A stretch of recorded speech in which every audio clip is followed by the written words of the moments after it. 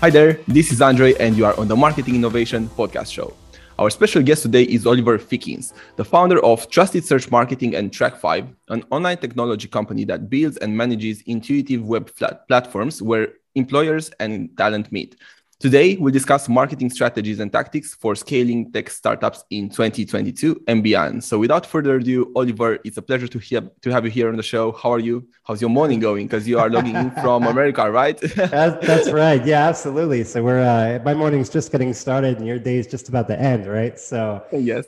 I'm doing great. Thanks for having me. I appreciate it. A pleasure. Really looking forward to discussing today. I think it's going to be a very dynamic and interesting discussion. It's always nice to share thoughts with a fellow entrepreneur. You have even more experience because you founded more businesses during the past almost 20-ish years, right? Yeah, 20 years. I started my first business when I was 14 years old. So, Whoa.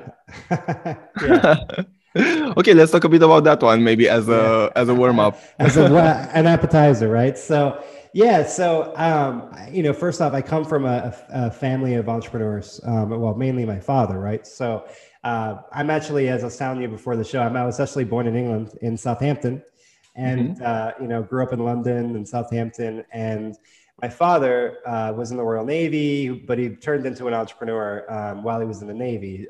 Opened up a catering company while he was stationed, in the UK, and then he was stationed in Portugal. And he opened up another catering company. He ended up selling it, making some money while he was enlisted. Left the military and parlayed that money into other startups. So I got to watch the entrepreneurial process over and over and over again. My father wasn't somebody that really liked to manage companies. He was the entrepreneur's entrepreneur. He liked to get in, scale a company, and exit, which is what a lot of entrepreneurs like to do. And by the way, for your entrepreneurial audience, like that's an important skill to recognize, right? Like if there's a difference between starting a company and managing a company, they are not the same thing. Those two job descriptions and responsibilities are not interchangeable. They're two different things, right? So you have to be able to reskill and refocus for both of those things. But anyway, seeing my father do it and work tirelessly and work really hard, I was able to kind of get in and do a similar thing. So at 14 years old, I was a DJ. I like kids' birthday parties and stuff like that, And I worked for a company at 14, and they went out of business, and they were selling. They had like 17 different, vehicles and DJ equipment sets, and they just wanted to get rid of it. So for like $3,000 US, they were selling a van, all the music and all the DJ equipment, some lights, everything you would need to get started, including the vehicle, for $3,000. It was a great deal. Nice. Yeah. So I basically wrote a business plan to my dad and said, look, me and my friend would like to do this. His dad's going to put in $1,500. I want you to put in $1,500, and here's how we're going to make this successful. So at 14, I couldn't even drive the vehicle, and I started working on that, right, and grew up. Once I hit 16, really scaled it up. I remember coming home from school and going to my dad's office, and one of our biggest markets was school dances. So looking to get to school. So, I had to go sell this. So I would literally spend all night on the internet, like basically copying all the fax numbers, because this was 20 years ago, all the fax numbers of all the high schools and schools all across Pennsylvania. And I would like thousands of fax numbers, and I would make a flyer, and I would literally one by one stay till 11 o'clock at night at my dad's office, faxing these to, attention school dance manager, and then sending the flyer. And all day long I was hustling at 14, 15, 16. And I would get like one or two contracts for, the year's worth of school dances from each one of these schools that came through. And I rode that business all through school, through college. And it really taught me how to grind and hustle. My father gave me a really good piece of advice. He's a consummate salesperson. So he used to tell me, nothing happens till you sell something. And I live those words to this day. And I've seen so many entrepreneurs silo themselves into specific things, whether it be, we have to have the best product, we have to have the biggest sales, we have to do this. And a big mistake of entrepreneurs is not really looking at this as a holistic, combination of things that have to execute at the same time. So that gave me that sense of hustle. It showed me kind of how to set this up. And, I went to go work for some tech companies, some large tech companies. And then when I was about 21 years old, I didn't even finish college yet. I dropped out of college to work, and I ended up starting my own company scaling that company pretty well, going back and finishing college, and then, scaling other companies up as well. So I don't really know what it's like to work in my adult life for a company. I've always been an entrepreneur. So I don't think I could have it any other way. That's fun. And also a lot of, as you're saying, grind and hustle. But I guess during your high school, you were probably a bit of a rock star with the music business, no? Yeah. It's funny, right? Like, and it's fun, but I always tell people, like, I've coached a couple people through the entrepreneurial process, and, sometimes I think people give up too easy, and B, I think that people underestimate the amount of time and sacrifice it takes to launch a successful business. I wasn't going to parties. I was DJing them, right, and getting paid. I wasn't going and hanging out with friends. I was sitting at my dad's office sending faxes. When I launched my other companies, I was coming home and at 11 o'clock at night because I was, working and growing my business. Because I not only did I have to manage the clients and create the product, but I also had to sell. I had to do the bookkeeping. I had to do everything. So, the amount of sacrifice when you're at that level, and it sounds like a lot of your entrepreneurs are solo operators or kind of just getting started. So, I mean, that should resonate. But my advice to your listeners would be to really, it is a lot of work and the sacrifices are huge. Everybody wants to see the money and the nice cars and everything that comes when you become successful. But there's never a glimpse into what you sacrificed or how much work it took to get there, There was a nice saying. I remember I saw it. It was probably a meme, but it stayed with me. It was something like the value of anything is the amount of time you put into it, and I think this applies very much to starting a business. No, for sure, absolutely. And also growing it, obviously, because it's not just gonna pick up like this. So, what was your next move after you you went through college and you dropped out, and what did you do? Yeah. So I was working for an internet company that it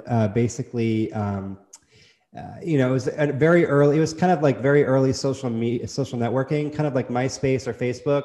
But instead of one platform, the concept behind this tech company was to create a scalable platform in a specific vertical or niche or location, and then create the platform to be able to duplicate these very quickly, almost with a push of a button, and give access to people. So, if you wanted to come and make a marketing social network, you could launch an account, launch a social network, and you could populate it, run it. It would be completely free. But then this company was able to run advertising throughout the entire platform of social network sites, and then they could target it based on demographic.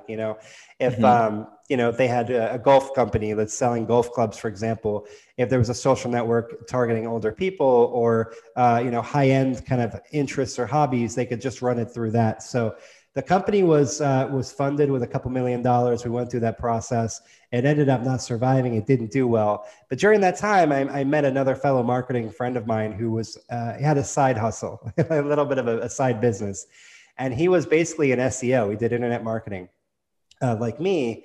And basically what he did was he was recruiting nurses through a little website. Basically, it was nothing more than a page or two and a forum.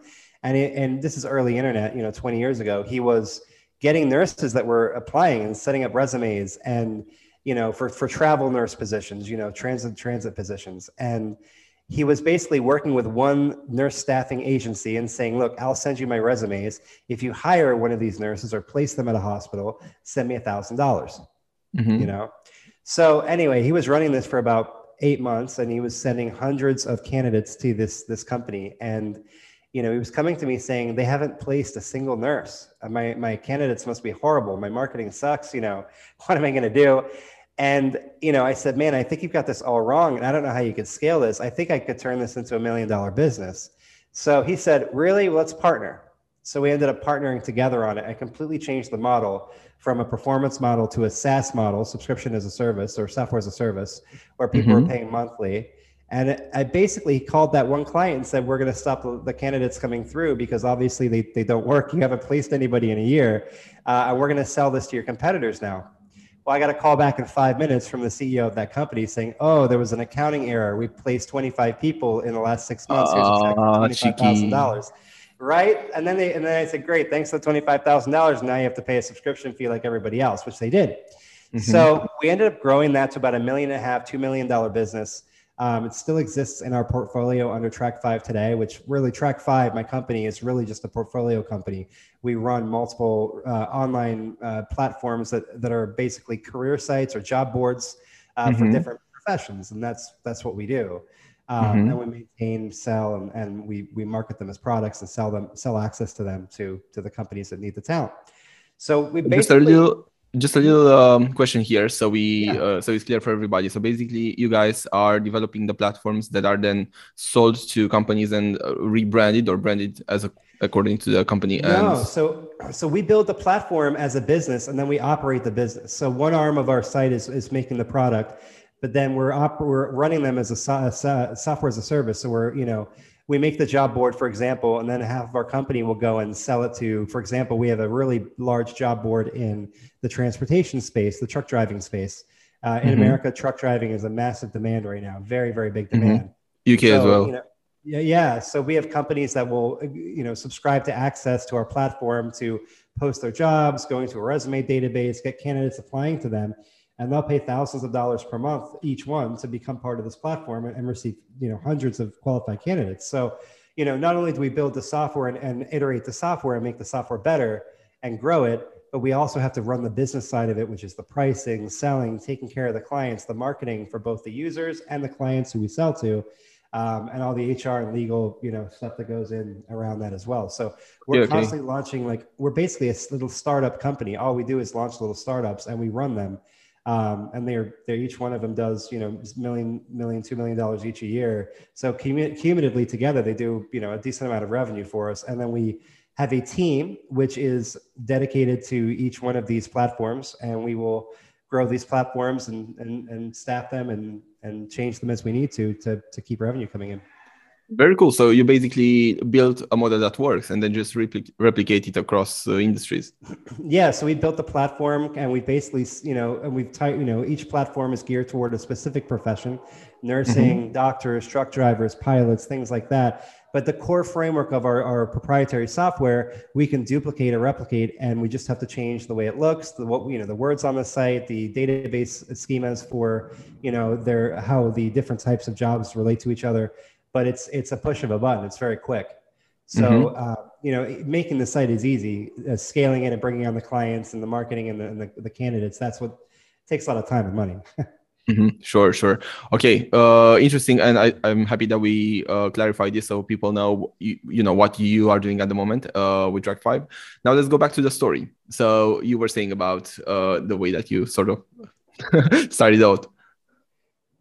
Yeah. So, we basically, I started with this one gentleman, a good friend of mine, and we started with one in nursing. And, we started it, we joined together in 2007. So we basically switched the model, and it was crazy. I was 21 years old. I had no money. I was just I haven't finished college, right? But I had an idea, I had a vision, and I knew that I could sell it. I knew I could market it. I knew we could get it where it needed to go.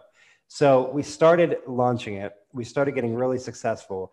And then 2008, the next year happened. And I don't know if it was the same way in the UK, but in 2008, we had the worst financial crisis in the United States that we've had in decades.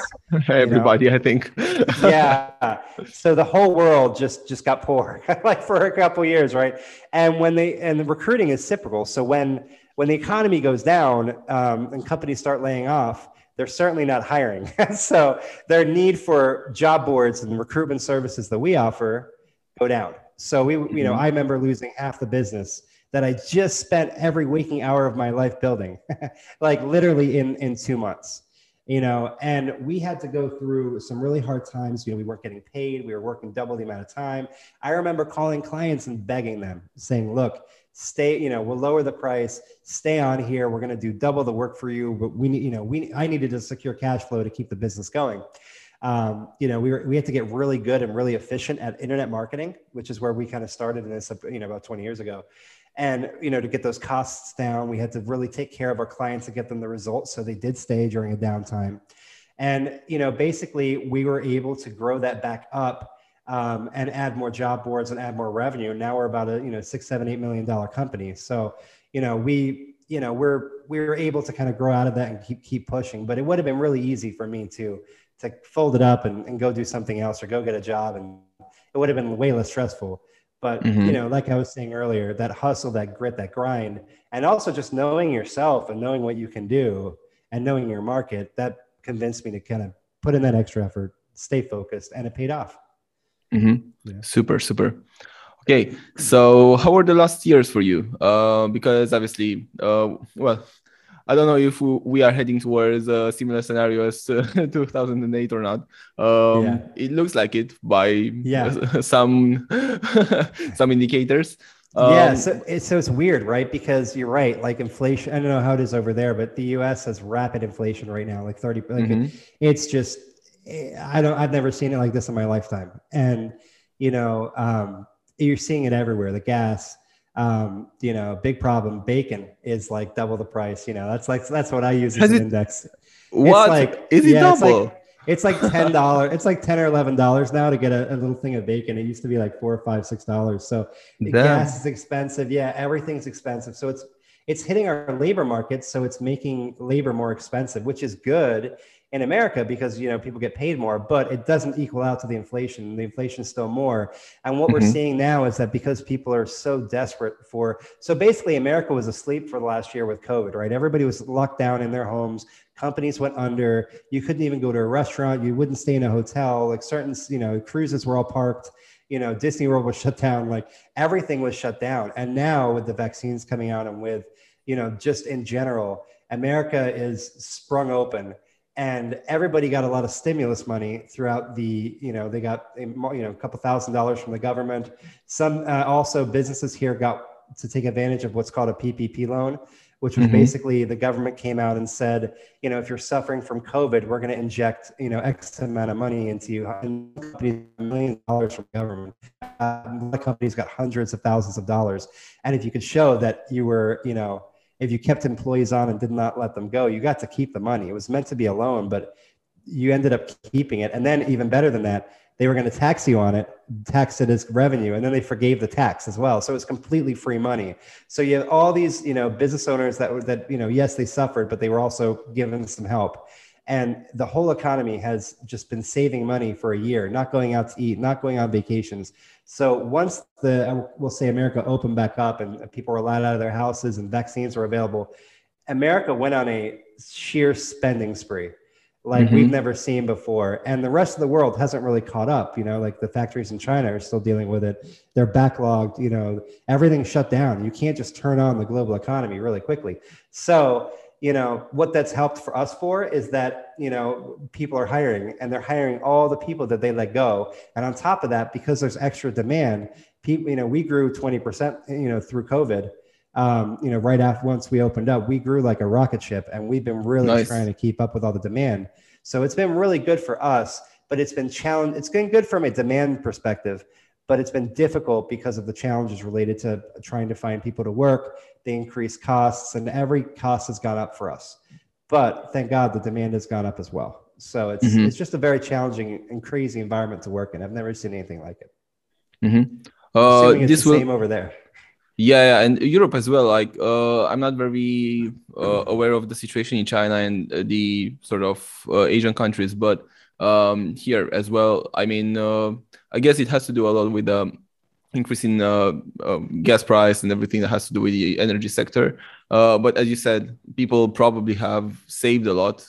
Certainly, a lot of businesses have gone bankrupt during this time, and now since things have started to open a bit during the summer, now they are sort of going back into a little sort of lockdown.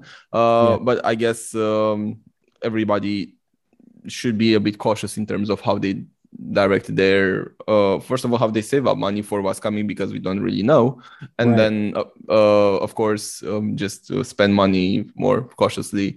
And I have a question. This doesn't really have to do with our subject, but since we are at it, Sure. how do you see, from you guys from America, how are things looking economically? Do you have any prediction, or are you taking certain measures to ensure that you'll do well in a scenario? If you have a scenario, even better, like Yeah. one that you believe will happen. I think that would be interesting for Yeah. us, because I guess many of our listeners are a bit like us in the way Yeah. that they have their hands deep into the business world. Yeah.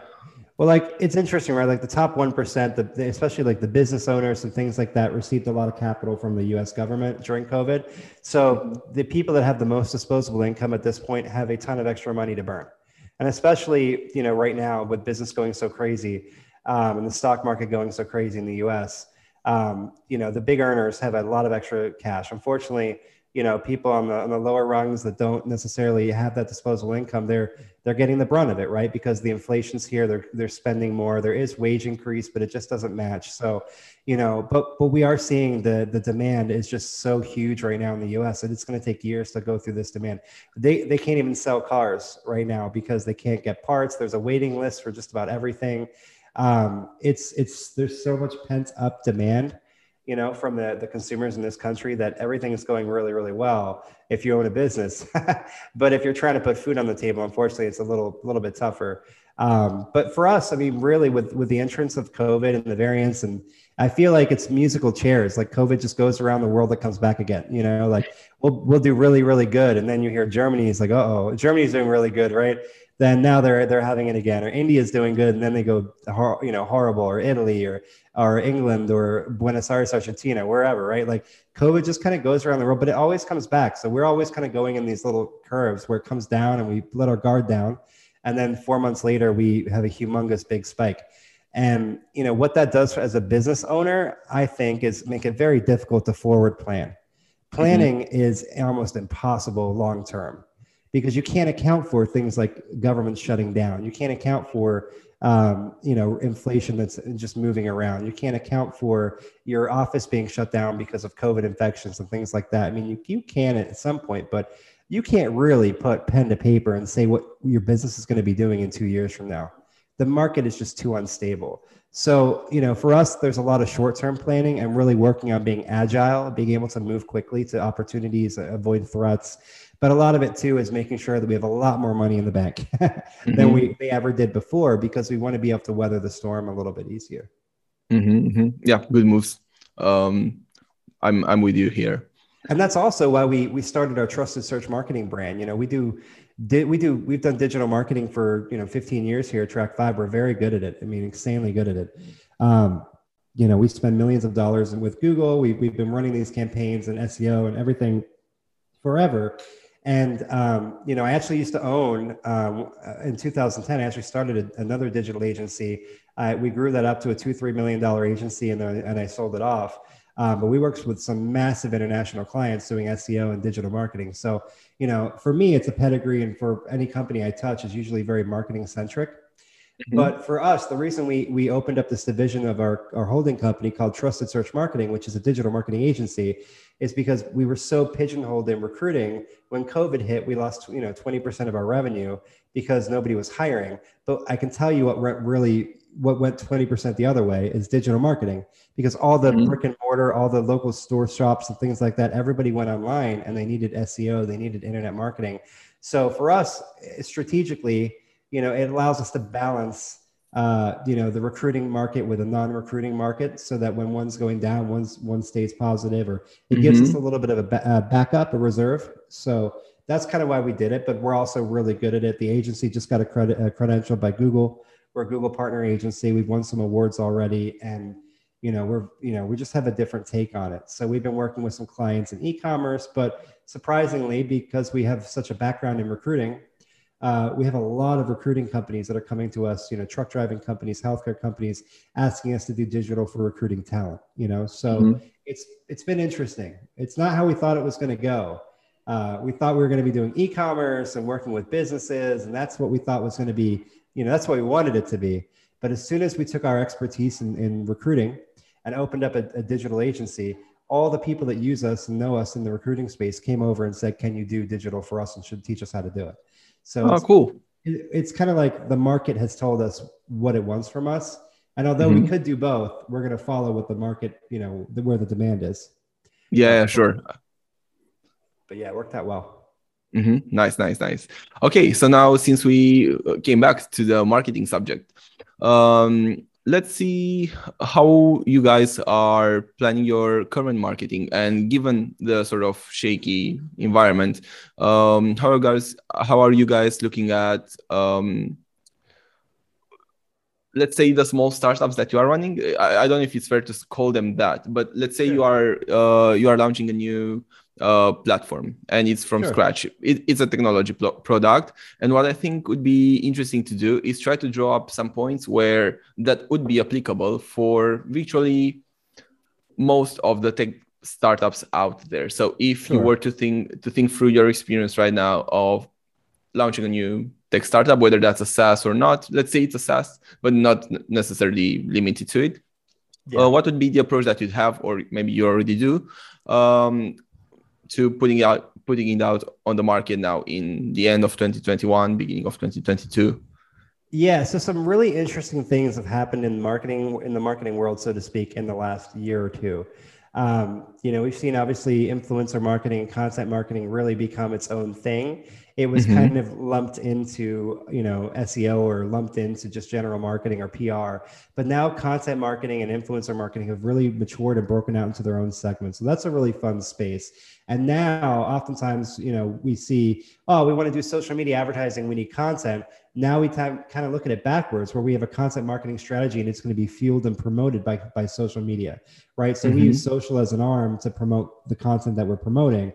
So, getting into things like video is really huge. We're seeing some great results with some video marketing that we're doing, influencer marketing, things like that. But for a tech company, it depends if you're a business to consumer or a business to business company. If you're selling to businesses, there's a little bit different market. So if you're doing that, what we call account-based marketing or ABM, where we're really working and producing content for that business, so becoming an industry leader in that business and having that content tie into the solution that we have. So if you're a product, a tech product in the finance space or the payroll space, for example, you may be producing content all around the payroll industry and niche, and coming to the market with really breathtaking statistics or perspective that really position you as the expert for that industry.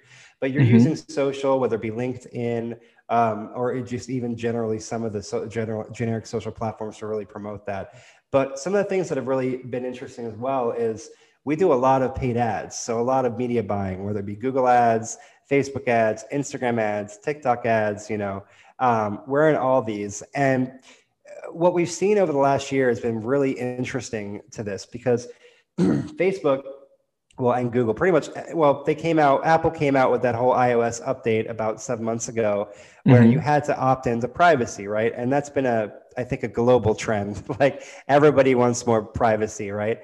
It basically made it really difficult to place tracking cookies and use pixels to track remarketing and things like that. So across the entire world, everyone's pay-per-click marketing campaigns became worse, like overnight, because one of the reasons these mediums work so well is because, if I'm selling houses and I want to find what we call an in-market audience, somebody that's looking for a house, I can identify that on YouTube, for example. I can identify that person on Facebook. Well, now, because the tracking is gone, they're less likely to be able to be as accurate. Or B, if I want to build a remarketing audience, so people coming to my website and remarket to them, not only can I not cookie them anymore, if they're on a mobile phone or an Apple phone specifically, they can also opt out retroactively. So they can opt out and be removed from an audience that they were already in. So we had an e-commerce client that was selling tanning products, for example, the decent, e-commerce product and decent commerce client. We were using what's called remarketing, right? So we were, doing Facebook ads, Google ads, things like that. And we were killing it on Facebook. We were selling this at a 5 to 10x, on this product. Every dollar they spent, they were making $10 in revenue off their product. And remarketing for them worked really, really well. Well, as soon as this iOS update happened, and all of a sudden their marketing audience group started getting smaller and smaller and smaller, and the cost per sale ended up going from like a 10x to an 8x to a 3x to a 2x. And right before our very eyes, it happened immediately. Some of our brands that track 5, our cost per client acquisition doubled because of this, because the targeting wasn't as good, and the reporting isn't as good, the attribution isn't as good. So so a lot of people went out of business, a lot of people cried and moaned, and they're really upset, and it is upsetting. It's very frustrating. But what are your options, right? You can go with it, and you can try to find a way around it, or you can admit defeat. So we decided to go with it. So we came up with a bunch of ideas. We tested a bunch of ideas. Not only were we able to bring those back in line, those costs back in line, but were able to make them even better than Mm-hmm. before. So I think it's when challenges like this arise in marketing and changes in the global landscape for marketing, I think it really gives marketing people an opportunity to dust off those skills and to solve the problem. And I think that's a very entrepreneurial way to look at it. It's like, for me, whether it's a marketing issue or a business issue, I'm a fireman. All I do is put out fires, right? So like I have to find a way to win because I'm not gonna quit. So it's American Yeah. spirit right there. On this note, but you probably have found it as well, just worth mentioning. For example, what we found as a fix to the issue that occurred then was using a lot of the lookalike audiences and creating custom audiences and then creating lookalike on specific custom audiences. We are Yeah, still doing it and it seems to be working very well. yeah, we did that, and we also used the Facebook API. We switched to the Mm-hmm. API so that we could do that as well. The difference for us in niche products, where it was a little bit harder to get that lookalike audience, once you go down lower in the niche, once Mm-hmm. you were a little bit broader and there was a little bit more multifacet to the target market, then it was okay. But once we got super niche, and super small in the targeting, it just became not as effective. We also found some interesting things too. For example, testing different ad creatives like video and image ads and carousel ads. And we would notice that when we swapped the image, the impressions would throttle, right? So like when we went from image to video, for example, the impressions would throttle and the cost per click or the cost per lead or acquisition cost would skyrocket as well. So we were also Mm-hmm. able to test the distribution network of like Facebook and Instagram, for example, to find out what creatives actually produce, because they don't show up in the same places and they're not promoted Yep. with the same force, right? So we did a bunch of testing to find out what the combination like I said, we tried to look like audiences and things like that. And for our niches, they did better, but they still didn't get us to where we were. We ended up doing some things with video and some creative things work. And also it helps you be a better marketer because we took it all the way up the funnel, right? So we started looking at our landing pages. Like we started, swapping up our ads, working on day parsing and just getting all the fundamental things in marketing that sometimes we overlook for the shiny objects like retargeting or, lookalike audiences or programmatic, right? Like, sometimes we're so focused as marketers on that type of stuff, we forget that our landing page hasn't been freshened up for a year and and the conversion rate has been failing, or the Mm-hmm. fact that we could be doing testing. And, we just did a landing page change, during this process as well. And we're able to get about a 20% increase in conversion rate, just from a new landing page. So that's without even touching the campaign. So we Mm-hmm. tie these things all together, we're able to really bring that cost down. But yeah, I mean, it's been difficult. But it's been good. I mean, like I said, it's forced us to we were not that we were lazy marketers before, but I think Facebook made it really easy. And now I think it got a little bit harder. Mm-hmm. Yeah. Yeah.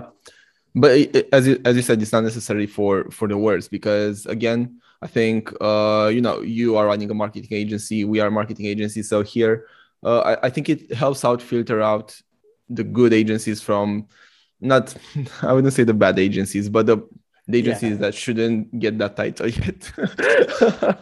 It's true. It's true. And like, and even with that, right? Like we've had issues where uh we're just really weird issues where we've been like, no matter what we do, we can't fix it. We're like, man, we must really suck. Like we can't like, why is this not like, in theory, what we're doing should work. So we end up, a good example. We actually reached out to Facebook with our rep. We're like, hey, like, what are we doing wrong here? Like, we can't figure this out. And next thing you know, we get a call from a Facebook engineer. It's the only time in my life Facebook has ever called us or anybody that I know. It's usually like a live chat or an email, but to get a phone call from a Facebook engineer, something's wrong. So they basically said, yeah, you guys were right. It was a bug on the platform. We're going to address it. Like, so we're like catching bugs on Facebook. It sounds like, Facebook's notorious for having bugs and breaking all the time. And right now their attribution tracking and their reporting is garbage. Like they keep stripping away all these different types of reporting and they keep making it smaller and smaller and then putting in disclaimers that it may not be accurate.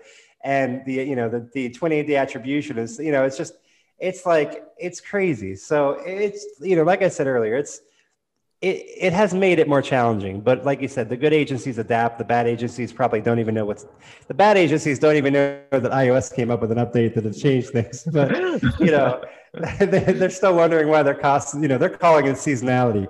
But you know, but like it's the same thing with SEO, right? Like SEO is difficult as well. You know, it's just Google coming out with updates, so it's just interesting. But you know what? I say this now, Andre, but like it's always been like this, right? If it wasn't this, now this is a big one, like the iOS change. That's a big change. I can't recall a larger change to paid advertising than that in my life. Yeah, neither do I. For the negative, it's a big one. In SEO, we have them all the time. They've been better at it recently, but if you go back in time to like Penguin, Panda updates, Farmer updates, Mobilegeddon, different specific updates that were very, very restrictive that put people out of business, penalty related updates, spam related updates. Like this is how it's been in digital marketing since I remember. And it's a really tough pill to swallow if you're a business owner, right? So if I'm selling you and saying, we're going to do absolutely everything right, we're going to check the box, we're going to execute at the highest level, we're going to be your A team in marketing. But then Google can come in and make an algorithm change and wipe out all our gains temporarily. Or Apple can come out with a Facebook issue and change your cost per lead and take away all the work we've done for the last 3 years of grooming your account. Or your history is going to go away, or your reporting is going to have to wait an extra week now because we need attribution to settle in and get you the right numbers. Like if you're a business owner, you're probably thinking, what the hell is going on? But that's what it is. We've had to be really good with our clients and just be honest and say, this is what's happening. It's not your fault. It's not our fault. And it's not even Facebook's fault or Apple's fault, but it's just, this is digital marketing and it's, it never stops and it always changes. And you just have to continually invest in an operational sense. You have to keep going with it, Are you guys seeing that with your clients too, where it's just, people could say like, why is this different? What happened? Why is this way? Yeah, I think, the biggest wave was then with the update, but then again we tried to let people know that there's gonna be a change. We didn't know how big, but obviously we expected it. I mean, there are some clients that can still feel a bit of a shakeup, that are affected from it's probably the clients that didn't have the budget to deploy everything that they were doing in a coordinate way. So for example, on more accounts, and they were kind of like taking one and then the other, and they didn't have real-time data on all platforms to readjust spend or budgets. But and then they kind of had to, with us, to try to wing it until we got a glimpse of it. And really the essence. But now everything seems to be much better. I think people got accustomed to the new world of marketing, let's say, and I think it's all going well. I mean, obviously, as you mentioned in terms of the Facebook. Sorry, there is a bit of noise. 1 second. That's okay. Okay, so Andre, when you edit, please, if you can cut out this little bit here. Cool, because we'll have the video edited. Okay, so yeah, everything seems to get much better now. So yeah, we're looking forward to the Black Friday time and then Christmas. And I feel the platforms also try to, they strip out these reporting elements, and the algorithm is not great. But at the same time, I think they're doing their best to try to adapt. In the end, this is where they get the money from. Yeah, I mean, they have to, right? I mean, I've heard and read that Facebook is feverishly working on a different way to track conversions that's going to be more future proof, but we have another layer of issue, when specifically on the recruitment side, because we fall into what's known as a special ad category. So these special ad categories are obviously things like, for those of your audience who don't know, when you're in a market like, for example, finance or employment, or just there's like 3 or 4 other things that go into the special ad category. And I don't know if it's that way. I imagine it's that way overseas as well, but I know it's that way in the US. Yeah, it is. The idea being, if I was going to put up a job to recruit somebody and I said, the only people that can apply are between the ages of 15 to 30 that live in these neighborhoods that are this ethnicity, that would not fly, right? We'd be flagged as discrimination, and rightfully so. So the government came out here and then Facebook made the change saying, if you're recruiting, you have, 0 targeting, and essentially you can try to target to a profession, but not all professions are representative in Facebook's options, right? So, sometimes you have to pick something close, and then essentially you would let the cookie or let the tracking go through the learning process and optimize the conversions based on that, right? So essentially, in a special ad category, you're giving Facebook a jump start into the first level of this.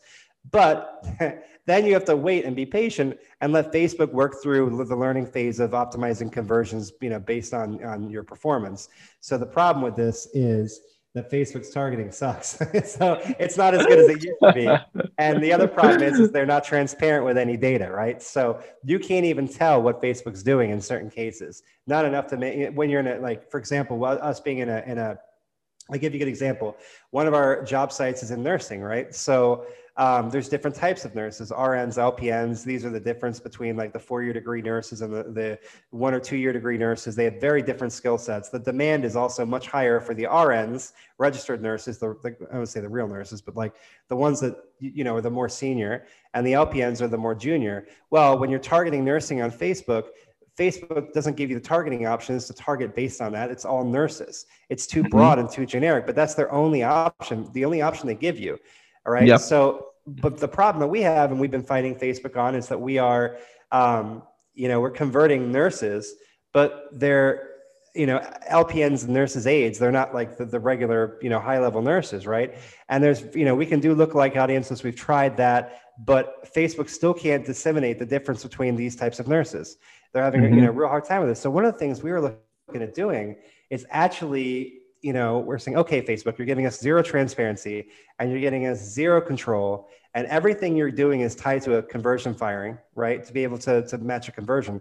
So we're going to play that game. So we actually have started, for example, when somebody comes on our job site and fills out a job and they are an RN, for example, we actually send them to a different page as a thank you page, and we only put the conversion tracking on that page. So now Facebook is only receiving, signals back from that type, so they can refine that algorithm. So even if someone would come in and convert and they weren't an RN, it would convert on our site, but it would be not a fraudulent click, but it wouldn't be a targeted click. It wouldn't be a targeted conversion. So we're starting to experiment a little bit with how to train Facebook's algorithm a little bit better within this employment category and within the lack of remarketing and things like that, to try and see if we can train the algorithm. And then again, mixing it up with different ad creatives, different mediums. There's different exposures and different distribution networks applied to them. So testing is huge. Like I can't, I'll have to let you know how it works, but but this is crazy. We never had to do this 2 years ago. It was so much more simpler. Yeah, and also now you need far bigger budgets to execute something like what you just mentioned, rather than just getting those 50 conversions in 7 days or 30 days with a like a relatively smaller budget, definitely smaller than one required to filter out the conversions and go through the journey that you mentioned just now. Yeah. And even just, the seasonality and the changes, right? So we saw a lot of people swim to Google when Facebook had these issues. We saw not a mass exodus from Facebook, but a lot of people hanging up Facebook for a little bit because they just weren't seeing the results. And Google became more competitive once Facebook started getting a higher cost per acquisition, right? So we saw that attribute to the higher costs in the auction within Google, therefore also translating to higher cost per leads, but sometimes still better than Facebook. So there's just a lot. So I guess this goes to why you really need an agency. If you're a startup company, right? And I speak to a lot of people all day that are like, I'm doing this myself. I'm doing well. And yeah, you may get conversions, but you don't know how well you're doing. I mean, we do a lot in recruitment, right? So we know what our campaigns produce at, and we work with companies in the industry that are spending, 15, 20 times the cost per acquisition that we get in the same channel. And they think they're doing fantastic. So it's, we almost don't want to tell them what we're doing because it'll make them feel bad, but we, you have to have the experience and an agency like yourselves or us. I mean, you just have to be in it all the time. You have to be in the ecosystem. Okay, so now since I'm really glad that we discussed all these issues, because I think if we just told people that you really need to be cautious, maybe it wouldn't have weighted that much in the argument of why. So it's good that we maybe brought these issues up front. And now, if we were to think about a person that is trying to organize their marketing efforts for the coming months, and maybe they don't have a large budget, and now to filter out even more, because you mentioned the split between B2B and B2C, and I think, at least from what I see in the market, there's a lot of B2C tech platforms that have gained momentum, from platforms to, selling eco bio groceries to, you name it. It's pretty easy to launch a platform nowadays. Yeah. So, or an online store, because it's still a tech product. It's B2B, Shopify. B2C, sorry. Yeah. I mean, let's not even go there. But let's say, a software product that is B2C. What would be your 3 points or 3 pieces of advice that you'd give an entrepreneur or a marketing manager in a space like this to look for when planning for next year? Yeah, so I tend to look at things in buckets, because it's easier for me, it's easier to organize them in my mind from a sense of strategy than it is to kind of put this into one bucket of marketing, right? So I would tend to look at things like, long-term marketing, short-term marketing, and also new sales versus recurring sales, right? So, because they would have different strategies and different tactics and mediums. Long-term, you got to put SEO in play there. You can't really put SEO as a short-term. You'll see short-term gains, but it's really a long-term endeavor. It's something, especially if you're in a really complicated niche, it could take you years. And to be honest, a good SEO firm would tell you that at some point it's not even worth it. We had somebody that came to us a couple of years ago, and they wanted to rank number 1 for skincare, and that was their pet term. And it doesn't matter what budget they come to the table with, they're not going to do it. Not within a couple of years. I mean, they're 10 years behind. The biggest companies and billionaire brands, have been doing it. So we tried to get them to focus on some more meaty middle type of keywords, some long tail keywords to search some short gains. But we call it like a vanity metric, where a vanity metric for us is when the owner of the company just wants to tell his friends that he ranks for skincare, but doesn't really care how much it costs to get him there or what business impact it has. So, we ended up not being a good fit because we're just not going to lie to anybody. But, SEO is a great long-term instructor. You got to be in it for the long term. You got to go with the algorithm updates and the changes. Under that, you're going to be producing a lot of content and online PR that you can also recycle into your social campaigns.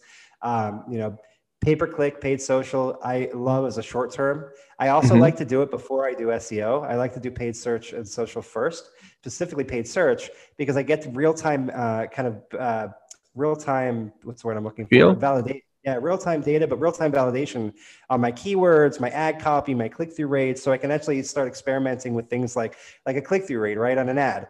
I could have several ads targeted, and I can find out which ones produce better. Well, guess what? Those become my meta tag or get my meta and title tags on my website when I do my SEO, because I've proven that I can optimize that language for SEO keywords, but I've now done real-time experimenting to find which one has a better click-through rate. Again, SEOs and internet marketers, sometimes they focus so much on the shiny things in front of them that they forget to look at all of it, right? So if I rank for number 1 on whatever term, right, I'm shown in front of millions of searches, but my click-through rate is half of what it could be. I'm losing half the amount of traffic. And that, 1% click-through rate to a 2% click-through rate on a head term that brings in hundreds of thousands of clicks, that's a lot. That could result in millions of dollars worth of sales. So from an SEO perspective, taking it full stack and full funnel, I'm really, going from there, using paid search and social, and really experimenting there. I tend to bring content marketing at this point as well, because I need it for SEO, I need it for paid search and social, and I'll typically try to produce a content calendar that mirrors all of them together, so that they're all kind of talking about the same thing. It's not kind of a schizophrenic type of like content strategy where it doesn't make sense together, right? And they should all be pushing kind of what your goals are for that time frame. So search, social, PPC, definitely rolling out with those. And I would say also, a lot of people, their startups are so focused on getting the sale, they sometimes, again, shiny object, they forget to focus on, keeping the sale, upselling the sale, referring other people from the sale. So having things like retargeting, good account-based marketing where you're going out and using things like email or social, retargeting throughout the social networks to get people to upgrade, upsell, keep them going, and things like that. Cross-sell amongst other products, things they left in the cart, that kind of thing, if you're talking e-commerce. So those are the things I would really work on. For starting up, content SEO, PPC, and retargeting, things like that. I mean, those are my go-tos for those. Love it. Super cool. And also, two things that I would mention, and you can, you can argue with them if you feel like you don't agree. One of them would be there's nothing wrong with, because we saw people that tend to see Google Ads, for example, and SEO as not complementary, but rather having to choose from the two. One is nothing wrong with. Actually, it's good to have the two done in parallel, because one serves, as you mentioned, in terms of buckets, the short-term goals and the information and data gathering, while as the other one is the medium to long-term activity. So you can, and you probably should do both in parallel. They also kind of saturate that first page of Google. Right now, you're taking up double the amount of spaces. You're pushing competitors down. And we know the click distribution from the top of the Google search results to the bottom, right? We know that, once you get past page, position 5, 6, 7, 8, 9, so to speak, it shrinks, right? So if you can get top positioning and a PPC positioning, you're really capitalizing on a lot. But I would also just throw in the SEO stuff too. There's a lot more now than just ranking, right? We got feature snippets, rich snippets, we have ads, we have, videos, we have rich media, universal search. We have so many different ways to show up in Google right now. So SEO has kind of turned from this, like, we just want to rank number one. And I keep telling clients, like, that's, what way? And not only that, but you have personalization, right? So I would say you want to rank number one in whose search results, like, everything is so personalized right now. So, we tend to look at things like page metrics over ranking and vanity metrics, just because it's a better conversation framing to have. It's more in line with goals. But I can't help it. Everybody still wants to talk about rankings. It'll never go away.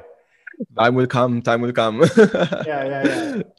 Yeah, and the second one was with content marketing. Very on point what you mentioned. And the way that I feel about it is that because we can't really plan long term, what we tend to advise is to have an integrated content plan.